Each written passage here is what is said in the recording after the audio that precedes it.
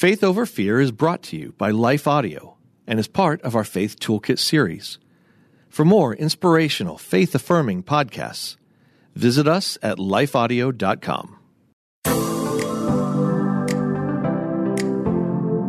Hello, and welcome to the Faith Over Fear podcast, where we attack our most pervasive fears with truth. Because life is too short for any of us to live enslaved. We are passionate about helping God's children live in freedom. We would love to chat with you online or on social media. Visit our show notes to learn how to connect with us.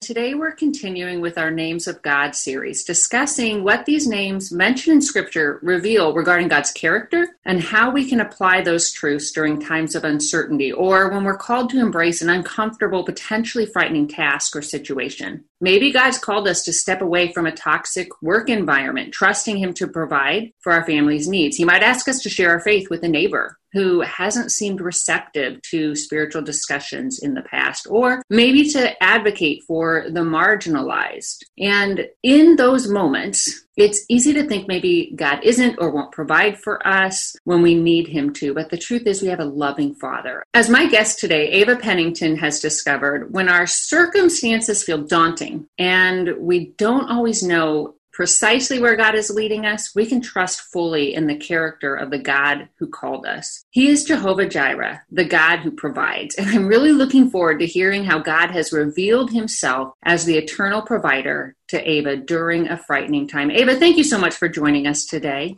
Well, thank you for having me here, Jennifer. I really appreciate it. Ava Pennington is an author, a speaker, and a Bible study fellowship teacher. Her books include The Daily Reflections on the Name of God, endorsed by Precepts founder Kay Arthur. You're going to want to get that book, absolutely. Ava also co-authored 2 children's books. She's written numerous magazine articles, and she's published in more than 30 anthologies. Ava is also a certified coach for Christian writers and speakers through ASA, the Advanced Writers and Speakers Association. Now, for more information, visit her at avapennington.com, and we'll put that in our show notes as well. She's a woman of incredible strength who has learned what it means to lean on Jehovah Jireh during times of uncertainty and need. And Ava, I know you've experienced some tremendously difficult circumstances during your faith journey. Does one situation in particular stand out?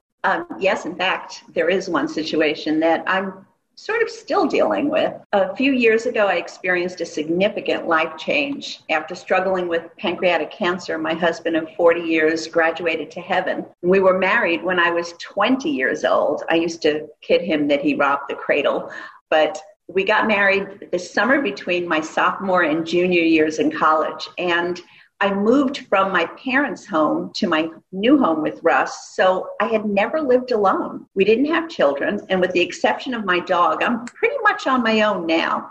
Of course, when he died, it was a scary time of grief and all the other accompanying emotions that come with that grief. And of course, finances were one of my concerns. So many needs, and the frightening thing about them was that I didn't know what I didn't know. As I faced an uncertain future, how could I prepare for some needs if I didn't even know what they might be? Learning to live as a widow these past couple of years, and I have to confess, even in fact, accepting that label, widow, has been one of the most difficult things I've ever had to do.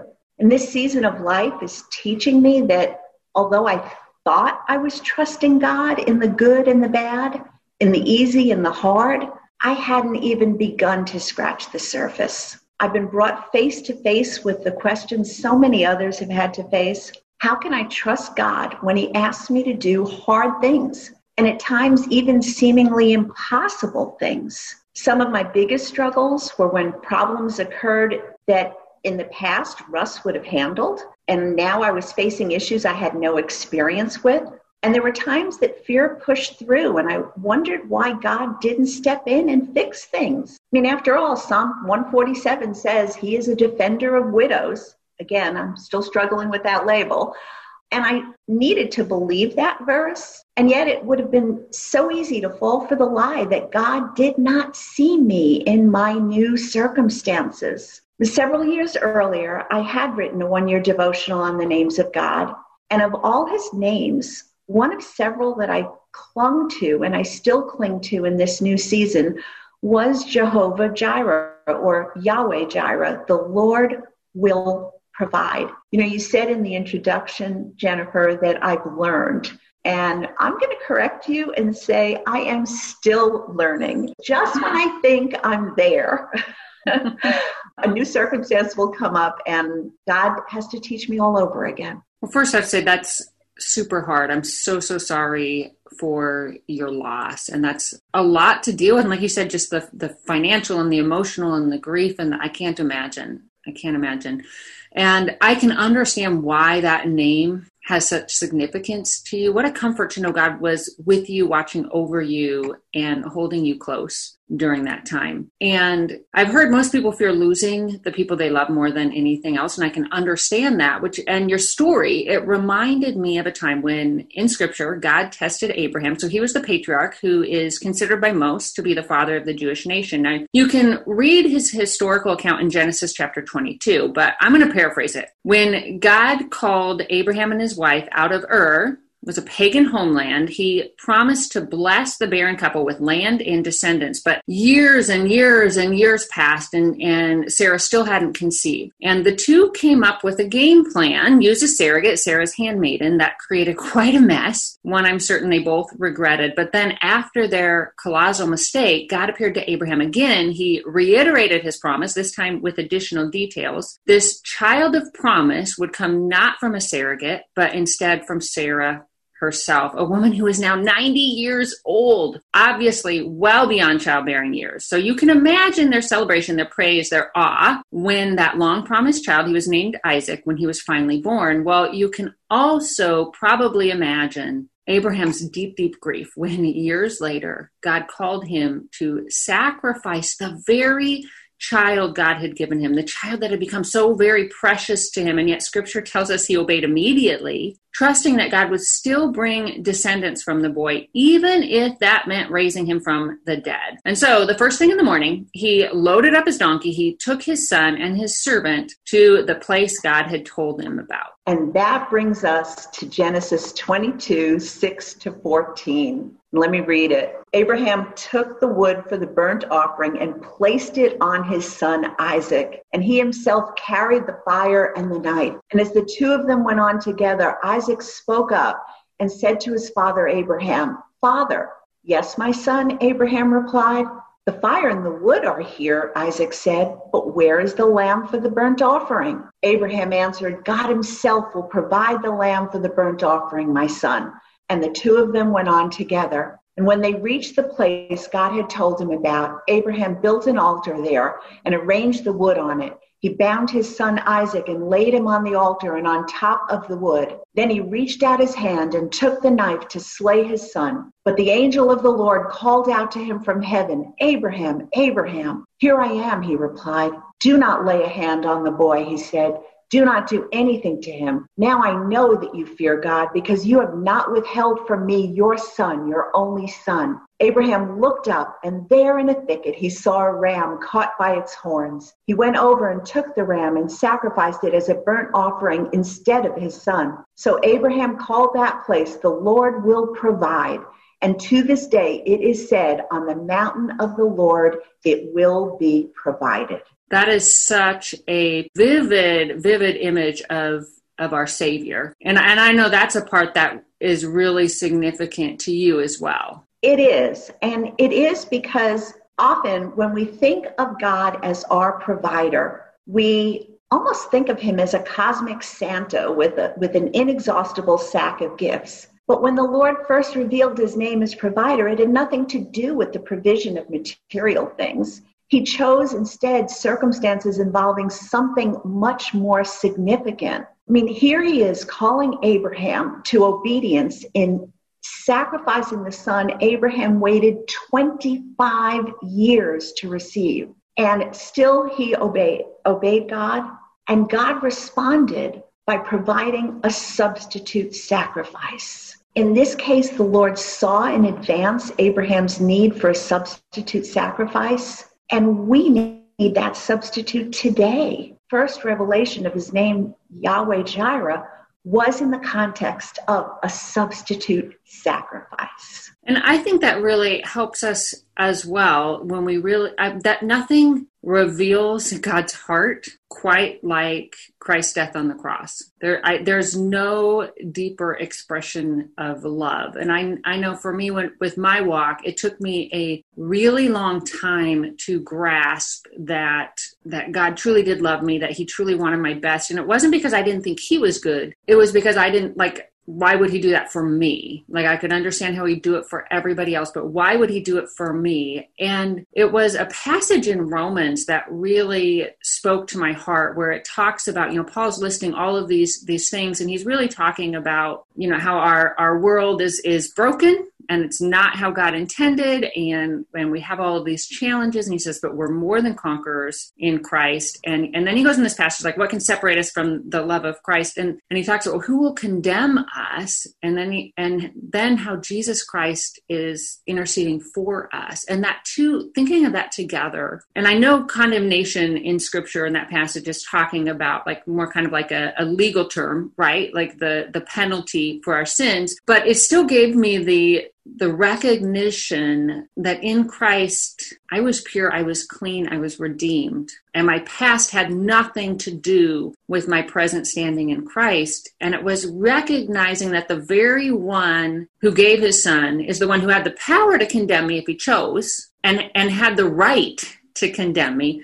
And yet he gave me the true lamb, right? Jesus Christ, the sacrifice that paid for my sins. And somehow it shifted my brain to let me rest deeper in grace. Oh, I love that, Jennifer. I think for me, there have been times when it's a lot easier to believe for God so loved the world than to believe for God so loved me, because I know me, right? I know the ugly things other people don't see. And it's significant to move from for God so loved the world to put ourselves in that context, isn't it? Yes. And now we have to look, okay, so how do we look on the other side of the promise? So those who believe in Jesus and have trust in him for salvation. Now, how do we live in the fact that he is our provider, our sustainer, our king? You're right. It's one thing to have that relationship of salvation, but then how do you walk in it? And I come back to this passage in Genesis 22 where Abraham names the place, the Lord will provide. And here's where it gets really interesting and kind of fun, because there are several Hebrew words that can be translated as provide, but the particular word used here is a word that's related to seeing or recognizing that there will be a need for something. And that's that same relationship, that same association that God sees to our needs to be able to provide before that need occurs. In this case, the Lord saw in advance Abraham's need for a substitute sacrifice for Isaac, and he provided a ram in a nearby thicket. Now, think about that for a moment. How old was that ram? Where was it born? How did it happen to be in that particular location, tangled in underbrush at just the right moment? How? Because Yahweh Jireh saw the need in advance and arranged every detail so that it would be there just when Abraham needed it. When God asked Abraham to sacrifice Isaac, Abraham could have walked in fear. He could have believed the lie that God was cold and cruel and capricious and someone not to be trusted. But Abraham knew the truth about God. Just as we know the truth about God, God is always loving and faithful and good and trustworthy, and his nature will never change. The name Yahweh Jireh, the Lord will provide, assures us that he always sees our needs and is always at work for our ultimate good and his eternal glory. And just like the Lord was at work long before Abraham needed that ram at that precise moment, we can rest in the assurance that God is at work in our life, even if we don't quite see the results yet. In those times of waiting, we have a choice. We can believe the lie that God does not see us, or As God's children in Jesus Christ, we can rest in the truth that the Lord is a trustworthy provider. We already trust him for eternity, and that makes it easier to trust him for today's needs. Amen. Well, would you mind closing us in prayer, Ava? Oh, absolutely. Okay. Yahweh Jireh, you are the Lord who provides for us. You see and you know our needs long before we do, and you delight in meeting them for your glory. Thank you for meeting our greatest need by sending your son, Jesus. And thank you for the assurance that if you've taken care of eternity, you are also taking care of our needs, one day at a time. And we can thank you for all of this because of Jesus. In his name, amen and amen. Amen. Well, Ava, thank you so much for joining us today. Well, thank you again for having me here. And to our listeners, you'll want to check out Daily Reflections on the Name of God. So that's Ava's book, and it's it's published by Baker. We'll have it in the show notes as well.